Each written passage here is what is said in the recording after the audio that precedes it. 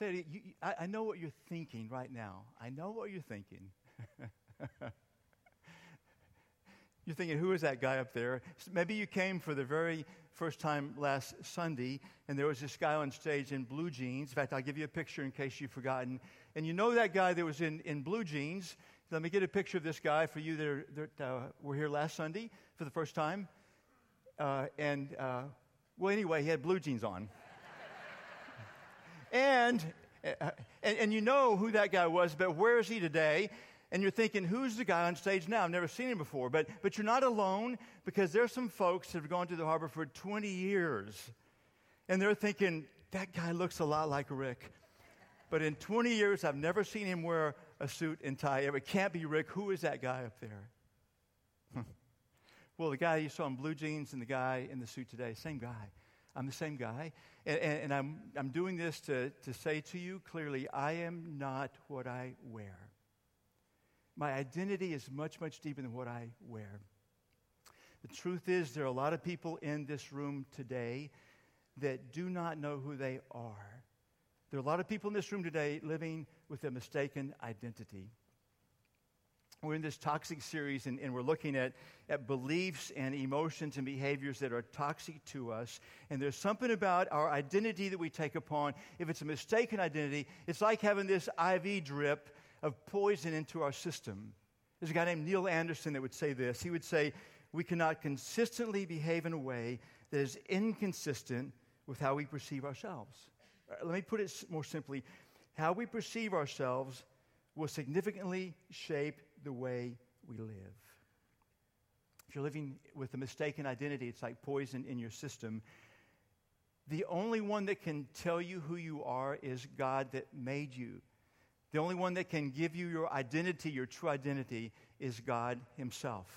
However, most of us, we've taken our clues from the world around us. It begins at the earliest age. It begins with our parents and maybe siblings and people around us and neighbors and classmates, and it goes on and on. We've taken clues from the world around us rather than listening to God. So let me walk through with you just some samples to help you kind of process if whether or not you're someone who's living a mistaken identity. I'm going to give you 4 examples, and maybe one or more of these you'll think about and realize, man, that is my identity I've taken on. You'll think that's where I'm getting my self-worth. It's just 4 examples. The first is this: mistaken identity of physical attributes. You get your sense of self-worth, your sense of identity through your physical attributes. Maybe it's you are really, really beautiful. And men, I'm not looking at you now, but you ladies, maybe there's a great beauty about you, and there's so much about that you get your worth from that. Maybe men, maybe you're so good looking, so handsome. Maybe it's in athletic skills, and you find that's where your self-worth comes from. Maybe it's in vocal skills, but it's something about this physical attribute, and you find that's where your worth is really centered. And a way you can figure out if this is your identity is if you ask yourself the question and honestly answer, what would it take away from me? What would it do to me if I lost this physical attribute, if I lost my beauty? I heard Kevin Pate, one of our lead pastors, teaching a large room full of men about 5 or 6 years ago. Never forgotten when he was setting up a point, he pulled out a video of Tom Brady. Many of you would know he's the quarterback of the New England Patriots, and many would say the greatest quarterback of all time. So this video was made of him in an interview about 5 or 6 years ago. At that time, he had already won 3 Super Bowls. And in a moment of deep candor, he said, you know what? After all of this, there has to be more. There has to be something else. If you get your self-worth from some kind of physical attribute, it will never fully satisfy. And here's another aha, too. It will not last. It will fade. It will fade. I've been fortunate. I've never had my identity tied up in physical attributes, and it really helps if you just look very ordinary. You probably don't go there. It really helps if you're just an average athlete or less. It really helps if you sing really badly. But I will say this. There was one thing about me that I liked. Only one thing. I look in the mirror. There's only one thing I liked about myself. On top of my head, there was this blonde hair on top of my head. I tell you why it meant so much to me, I think. Looking back, I understand now. We lived in Rio Grande City. It's on the Mexican border. We lived 2 blocks from Mexico. And blonde hair was at a scarcity around there. And there's this superstition, at least back then, is if you run your fingers through some blonde hair, it'll bring good luck to you. And so first grade, I'm waiting in first grade, and probably I'm the only blonde-headed kid around, and all the high school students, they're walking past, just the way it's scheduled. They're walking past. There are all these high school girls, and they're stopping, they're running their fingers through my blonde hair and saying, "You are so cute. You're so cute." I was thinking, this must be pretty special. Here's a sad one off. Okay, that was when I was 6. When I was 16, I still have the blonde hair. Not a single high school girl ran her fingers through my hair and said, "You're so cute." Not a single one. It took Marie Yannick Baldwin, when I was 21, to finally want to run her fingers through all that kind of stuff. But I say that because I want you, if you're holding on to your esteem is from your looks or your abilities and all this stuff, I want you to take a look at a picture. I want you to take a look at a picture. Like, this was me. You see the blonde hair? You see it? Okay, look at the picture. Now look at me. It does not last. I don't care how beautiful you are, how handsome you are, I don't care how gifted you are. It does not last. It will fade. It will unravel beneath you. It will fail you. Is this one of yours? Are you putting your identity in physical attributes? There's some good news. God says your identity is much deeper than your physical attributes. Here's another one. Mistaken identity is in money and possessions. Does your sense of self-worth and self-esteem, is it tied to the size of your salary, or the size of your bank account, or your 401k? Or is it tied to the car that you can afford to drive? Or the boats that you ride in, or the houses that you own? Is it tied to that? And I'll tell you again, if it is, and be honest with, this is between you and God, be honest with you, is it tied up there? If so, it will be something that will never fully satisfy. There's a man named Solomon that lived nearly 3,000 years ago. And the Bible talks about all that he owned, and I could make a really good case that no one has ever been as wealthy as Solomon. You read Scripture, you see the stuff he owned, it is staggering. No one has ever owned as much as he did. And Ecclesiastes 5:10, he's writing about this, and he's saying, you know what? Those who love money will never have enough. How meaningless to think that wealth brings true happiness. If you've been putting your value in it, you already know it's never completely satisfied. You might know the name John D. Rockefeller, one of the wealthiest Americans to ever live. He would once say, "I have made millions," which, by the way, was a gross understatement. "I've made millions, but they have brought me no happiness." I could go on and on with quotes of people that I'm quite certain own more than you own. And what they found toward the end was it never brought sustained peace, joy, and happiness. It never did. If your value is here, if your worth is here, then what happens if it disappears? What happens if that salary stream stops? What does it leave? What's left of you? If your investments go south, what happens to you? 1929, the stock market crashed that began the Great Depression. You probably know the story. There were countless people jumping out of windows of high-story buildings because their entire worth was in the stock market. They had nothing to live for without it. Nothing to live for without it. And if you keep it, and you get to your deathbed, it will abandon you there. It will abandon you there. It will fail you there. Is this one of yours? Do you get your self-esteem? Is your identity your money, your possessions? Here's some good news for you. God says your identity is much deeper than any amount of wealth and possessions you could ever have. Third one, mistaken identity is a role that you hold, or in other words, what you do. Some of you, maybe you're a mother. Maybe some of you, you're a dad. Or you're a husband or a wife, and you hold those deeply, and if you really think about it, your identity is wrapped up in that role. Or maybe you're a banker, or you're a plant operator, or you're an artist, or whatever it may be. Think honestly, if a title, a role that you had were to disappear, what would it do to you? If your identity is wrapped up in being a wife or a husband, and hear me, that is a privileged gift from God. But if your identity is wrapped up in it, what happens to you if your spouse leaves you? Divorce or death, what happens to you? What's left? If that's your identity, if that's your worth there, if that's who you are, if you're a mom or a dad, and what a privileged gift from God to be a mom or a dad. Such gravity in that. But what happens if it's your identity? What happens if you lose your child? Or what happens if your child becomes this prodigal son or daughter and they don't come back? And your whole identity is wrapped up in you were the mom, you were the dad. You poured your soul into it, your life into it, and now you have nothing to show but failure. Now what's left of you? There's some really good news if you've had your role into this. And let me give you an illustration. And this is fairly insignificant, but it's really recent for me. I had recent knee surgery. There was an MRI that showed a torn meniscus, which could be repaired. But there was always a chance when the surgeon got into the knee that he might find more extensive damage. The torn meniscus was from a non-running injury. But he might find extensive damage, which would mean I would not run again. And so my wife, Marie, has watched me run for over 40 years. And she knows from my dresser drawers in my closet, she knows when I'm not at the office, I wear T-shirts, and every single one is a Harbor shirt or a track and field shirt. She knows that. She's watched me over 40 years just wait for track and field news to come every month, and I devour from cover to cover. And so she asked me, when I'm so excited the surgery's going to come, I will run again, she asked me, can you take it if you can't run again? Can you handle it if you don't run again? And I couldn't answer instantly. I had to take 3 or 4 or 5 days. I had to really get to the core of that. Have I taken this on as part of my identity, a part of the core of who I am? And it took 3 or 4 or 5 days, and I came to this resolution that, no, it's something I enjoy. It's something that's good for me. But if I lose this, I don't lose myself. It's not my identity. It's not my identity. It's not my identity. Is there a role that has become your identity? If so, there's some good news, because God says that your identity is much deeper than any role that you play. I'll give you one more example.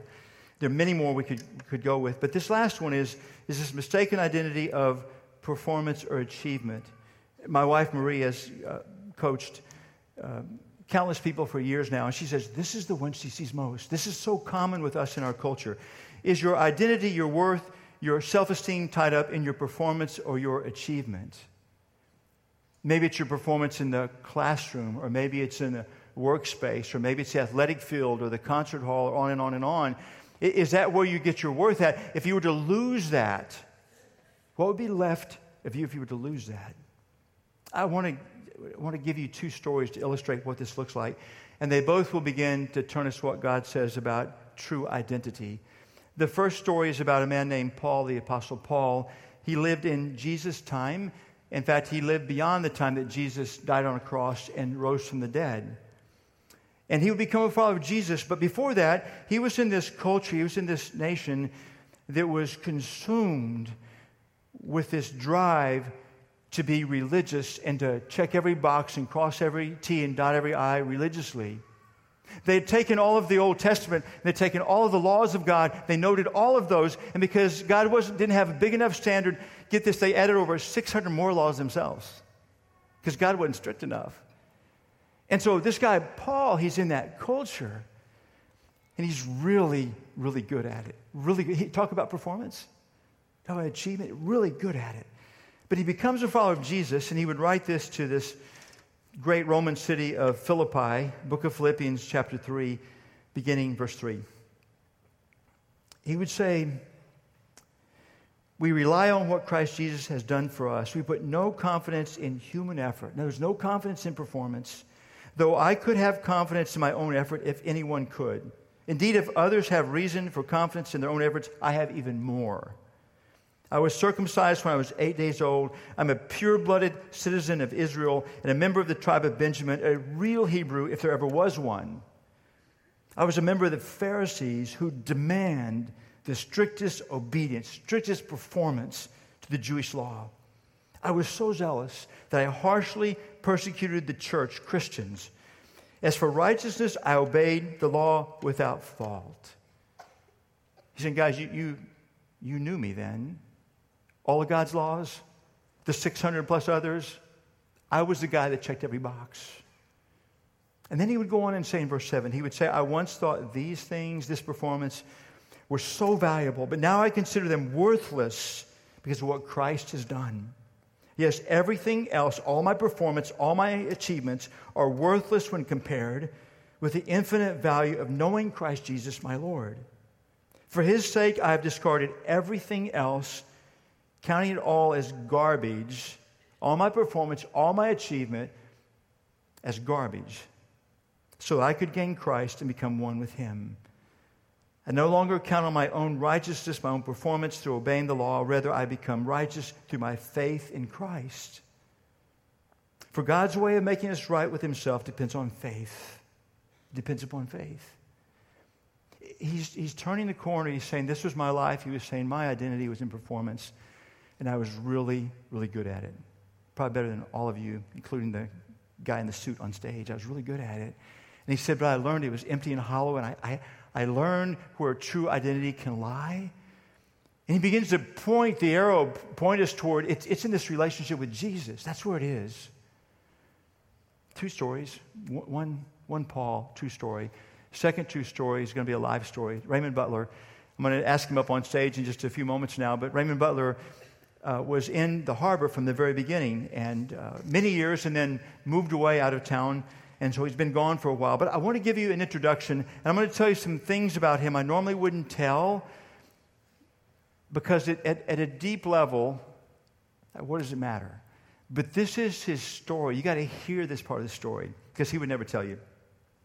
This is really cool. He went to Texas A&M. There's more, okay. I got a few whoops, there's more, okay. He went to Texas A&M. He studied mechanical engineering, one of the hardest majors at A&M. He was married. He had a child. He worked full-time. He graduated in 4 years, summa cum laude, the highest academic achievement you have. He did that. He got involved in corporate America. He would become vice president of 2 different large companies. He would build his own company. He would run it. He would sell it for a handsome profit. He'd become executive director of the Gulf Intercoastal Canal Association and make a powerhouse of an industry association. He played a major role in recovery from Hurricane Katrina, 2005, New Orleans wrecked, waterways wrecked, played this major role in the recovery of that. When the BP Deepwater Horizon blowout occurred, the government called him. So would you help us minimize the damage? Would you help us facilitate recovery here? The highest civilian award Coast Guard gives is the Meritorious Public Service Medal. Raymond was given that not once, not twice, but 3 times. And above all that, for us here at the harbor, if you've been around for a while, you know of the phrase Mustard Seed Mountain. You know that there was a day back many years ago that we had bought this land and we could not build on it because it was too flat. Couldn't build on it because we needed a mountain on this land. And you know the story of we were at this breaking point. We're just on the edge of what do we do now? We're on this cusp of does it happen or not? And there was this one person that took on this task of, by God's direction, like try to find massive amounts of dirt and at pennies. And this person looked and looked and looked, and the very last opportunity, he found the place and brought 5,000 dump truck loads here, and that man was Raymond Butler. I heard someone say this morning in the hallway, you know what? We wouldn't be sitting here today if it weren't for Raymond Butler. So would you give him a warm harbor welcome when he comes up?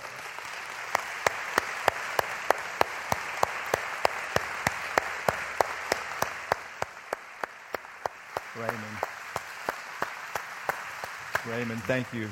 Man, I so appreciate you being here, coming back for this. I've been excited to sit on stage and have a much larger crowd hear the story that I have watched, but I also have most recently heard from you.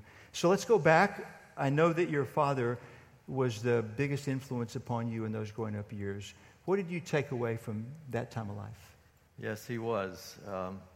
He was the foundation of the rest of my life, actually. He was a steamship captain for Alcoa Aluminum in the late 40s and early 50s. And he had a pretty rough upbringing. He raised myself and my brother to equip us for a rough world. And I know now he was doing the only thing he knew to do, and hopefully was the best for us. But I think he raised us the same way he ran his ships. When he would come home, it was the highest level of performance was only acceptable. And even then we never got feedback that it was. was extremely demanding. Standards were unachievable. No matter what we did, it seemed like it really always fell a little short of the mark. And I know he was trying to drive us to achieve the highest levels that we possibly could. But never in our lives as children growing up did we hear the words, "I love you. I'm proud of you. You did a good job." His method of disciplining us was to belittle us and berate us and really destroy our self-confidence and sense of self-worth. It was only through the very strong Christian faith of my mother that we survived those years. What would you say your identity was at that time? My identity during those growing up years was one of being unworthy, incapable, a failure. Any sign of approval or love always came with a condition that you meet these performance standards and the perfection that was required. And even then, it was extremely rare that we got any of that from my father. So I left my childhood feeling like I was just not worth a whole lot. And the only currency you knew of was the currency of performance then. That's right. I know you left home to go to college driven, extremely driven, and in that successes started to roll in. They did. During my senior year of high school, I was faced with an untimely marriage and a child on the way. And it left me with a sense of being a tremendous disappointment to both my parents when that happened, but especially my father. And that was something that marked me probably for many, many years. However, when it got time for me to leave for college, I had determined that I was going to succeed. I was going to earn his approval. Somehow, some way, no matter what. I was going to hear those words, "I'm proud of you." And whatever it took, that's what drove me. During college, I worked, as you mentioned, the whole way through, helped support my family. I studied extremely hard because I wanted to show my father I could achieve. I could be an accomplisher. I could be worthwhile. There's some self-worth. I have value. And that drove me for the good portion of my working life. My identity was tied up in a sense of accomplishment. What can I do? What can I do next? I poured my life into my work. I even started some projects outside of work at home, building things. What I learned after all of that over a period of time was that something was not there. Something was still missing. Even the projects got extremely complicated and 3 years, 4 years, 5-year-long projects. At the end of those, there was a sense of deflation. It's just, gosh, that joy didn't last very long. That sense of accomplishment really, it faded. At the end was disappointment.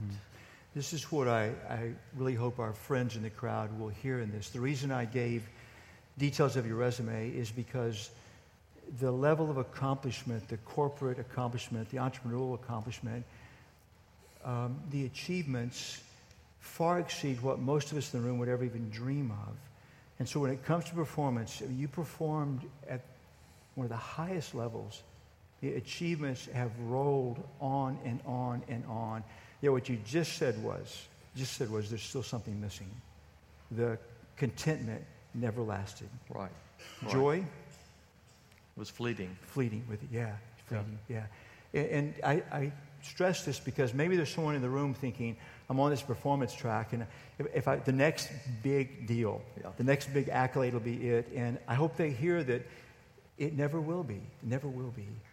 Your story doesn't end there. I know that it was from your mother's faith and the faith of a couple of really close friends that a day came that you became a follower of Jesus.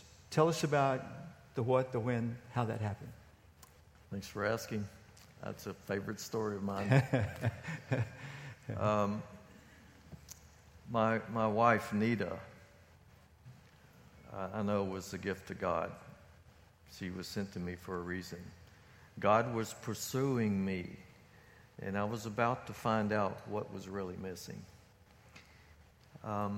Nita encouraged me, built me up, and she was the reason that we wound up involved in the early years of FCC, which is now the Harbor, Friendswood Community Church. Yeah. She got us involved in that and kept us involved in that.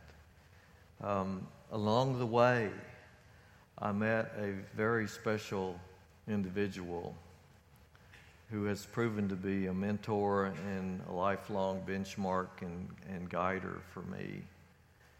And he had a gift of making God so real to me that there was no way I could avoid God's pursuit any longer. He was just too real. He's there. He acted so vividly in my friend's life, there was nothing I could do to ignore that. That led me to an Emmaus walk. My first Emmaus walk was in September of 1997. I gave my life to Christ. I understood what it meant. Yeah. It was a turning point for me. My life did change. I knew and I was confident that I was forgiven for all the sins that I had committed.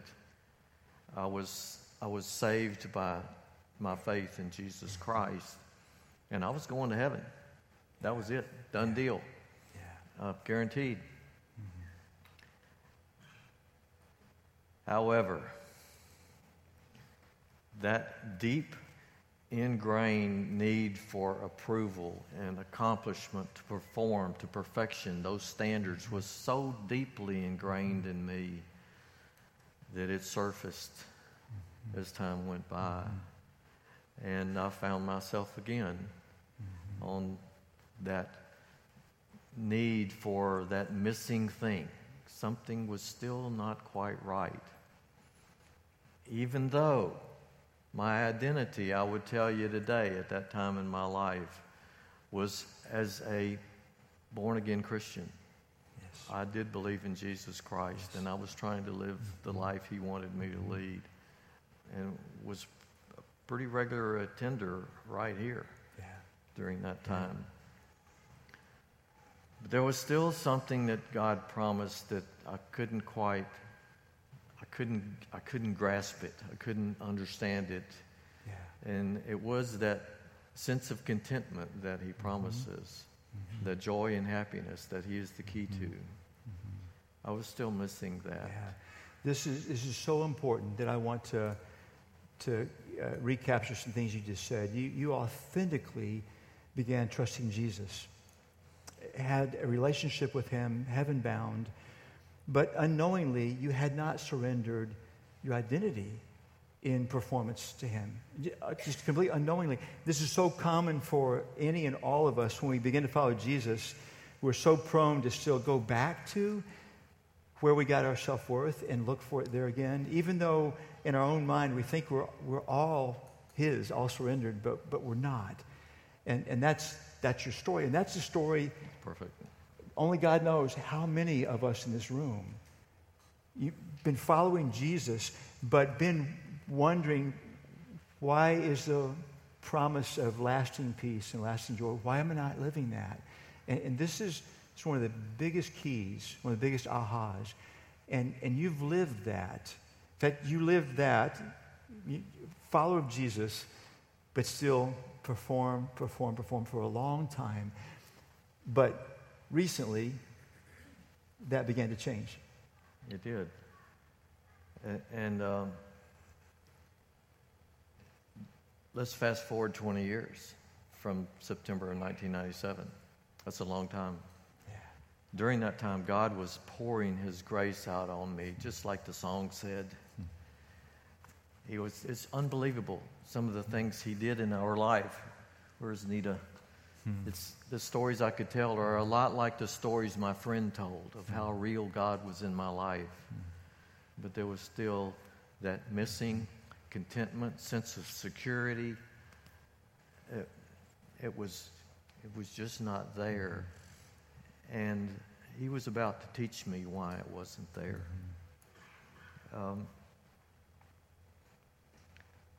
About 12 months ago, happened in August of 2017. God was after me big time, and He was going to teach me something. And He did. It was probably the most painful, emotional time of my life. Loved ones that were important to me for my whole life. Family members that were a deep part of me rejected me totally. They didn't want any contact from me. They would not hear from me. Nothing I could do to reach out could fix that. Nothing I could do. And believe me, with the sense of drive that I had, I tried everything that I possibly could to fix that problem, to reach those people, and I couldn't. Your performance failed you. Performance failed. I could not do that. And God was telling me, there's a way, but you're going to have to turn loose. You're going to have to ultimately turn loose of everything. And that was hard, so hard for me to do, but in this case, I had no choice whatsoever. That period of time, that 12 months, began a journey for me through the help of other people that intervened in my life. One happens to be a Christian counselor here in this area. Through continuous effort and help from her and others, I began to realize God wants me to turn loose of the wheel. He wants me to be totally dependent upon Him, to get my sense of self-worth from Him alone, to know that He is with me and that He has good plans for me. It took a while. In fact, just recently has this started to occur in my life. I'm sorry I'm getting a little bit emotional here, but it is so real to me now, and I just couldn't realize it without having gone through this. But now I have a sense of what real contentment is all about, what that joy is, and what real happiness is about, and you won't realize it any other way. And it gets to the point where you just have to, God, it's yours. I can't do this. Yeah. Help me. Yeah. And get out of the driver's seat.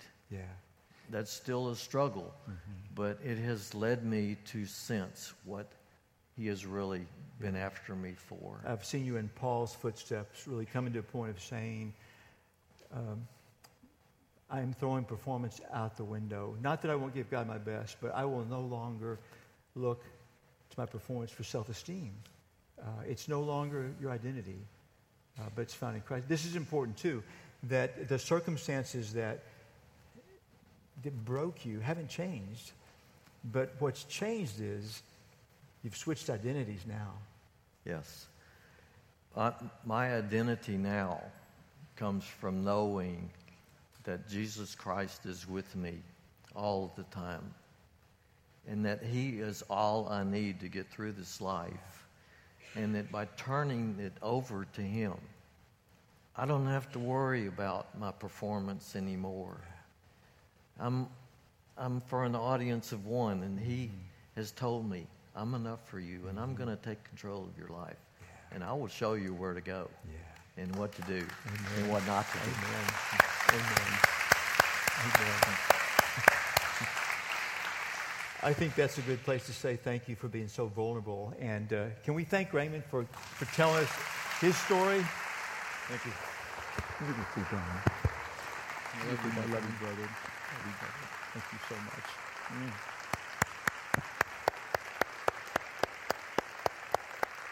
Thank you. If you have made performance and achievement your identity, there's some really good news for you, because God says that your identity is much, much deeper than any performance, any achievement you will ever have. Let me boil this down crystal clear. This is what God says. Remember, He's the only one that can tell you who you really are. This is what God says, is that we have one of two identities. There are only two identities. We either are lost or we're found. These are Jesus' terms, but everyone on the planet has either the identity of being lost, again, Jesus chose that term, or being found. This is what they mean when He uses the term lost, and you can read Luke 15 to get a picture of this. All He means by that is that you've not come to a point of trusting your life to Jesus. You've not come to a point of surrendering leadership to Him. And by the way, every single one of us begins lost. Every single one of us begins our first breath lost. We begin there. By found, He means simply is that you have trusted your life to Jesus. You begin to place your faith in Him. And so ponder where you are right now. Again, not my terms, but Jesus' terms. Ponder whether you are lost or whether you're found in His terms. Because this is what the Bible says about all of you in the room that to this point are still lost. Remember, all of us were born that way. This is what the Bible says is true about you being lost.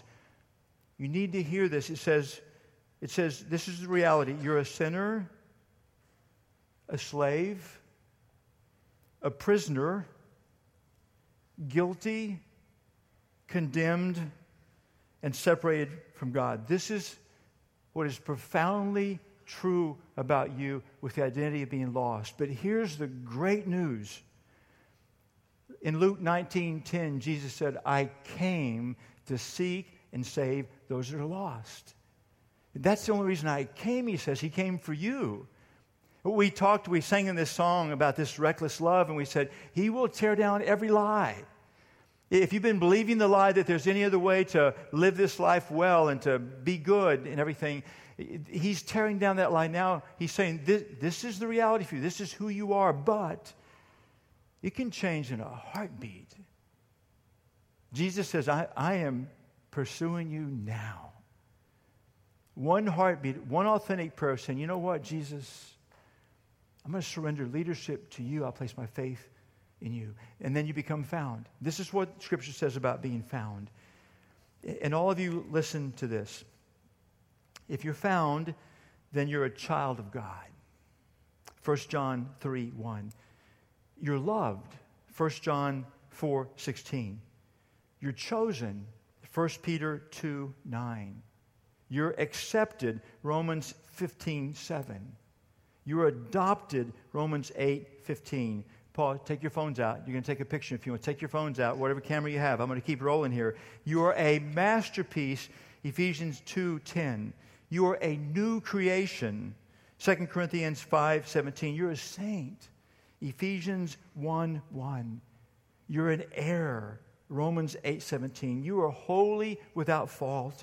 Ephesians 1:4. You're complete. Colossians 2:10. You are victorious. 1 Corinthians 15:57. Take a picture of that, friends. If you are found, take a picture of that and begin to live in that. That is your identity. That is true about you. This is who you are. God says, this is who you are. If you're lost, take a picture of that. God says, this is who I made you to become. This is what is true about those that are found. Are you lost? Or are you found? If you're lost, right now, own it. Own it. God says, right? Just own it. That's who you are. If you're found, right now, own it. That's who God says you are. But I want you to spend just a few moments with me now. There's a song I heard 3 or 4 weeks ago. The moment I heard it, I thought, this has to be near the end of this message. And in fact, I'll invite the band to come up now as I tell you some background on this. When this song is sung, I don't want you to stand and sing. I don't want you to sit and sing. I want you to sit, or if you prefer to stand, whatever you do, I want you to hear the words of this song, because this is the identity of someone who's found. If you're found, let these words wash all over you. If you're lost, hear these words and know Jesus longs for this to be your identity. Hear these words, and I'll come up and give some closing comments around this. Father in heaven, may we now be raw and open and honest before you and acknowledge I'm either lost, and this is what it means. That's just who I am. You say so. You say. Or I'm found. And this is what it means because you say so. Father, these words are going to reflect what it means, what it is to be found. Help us hear them, be moved by them. In Jesus' name, amen.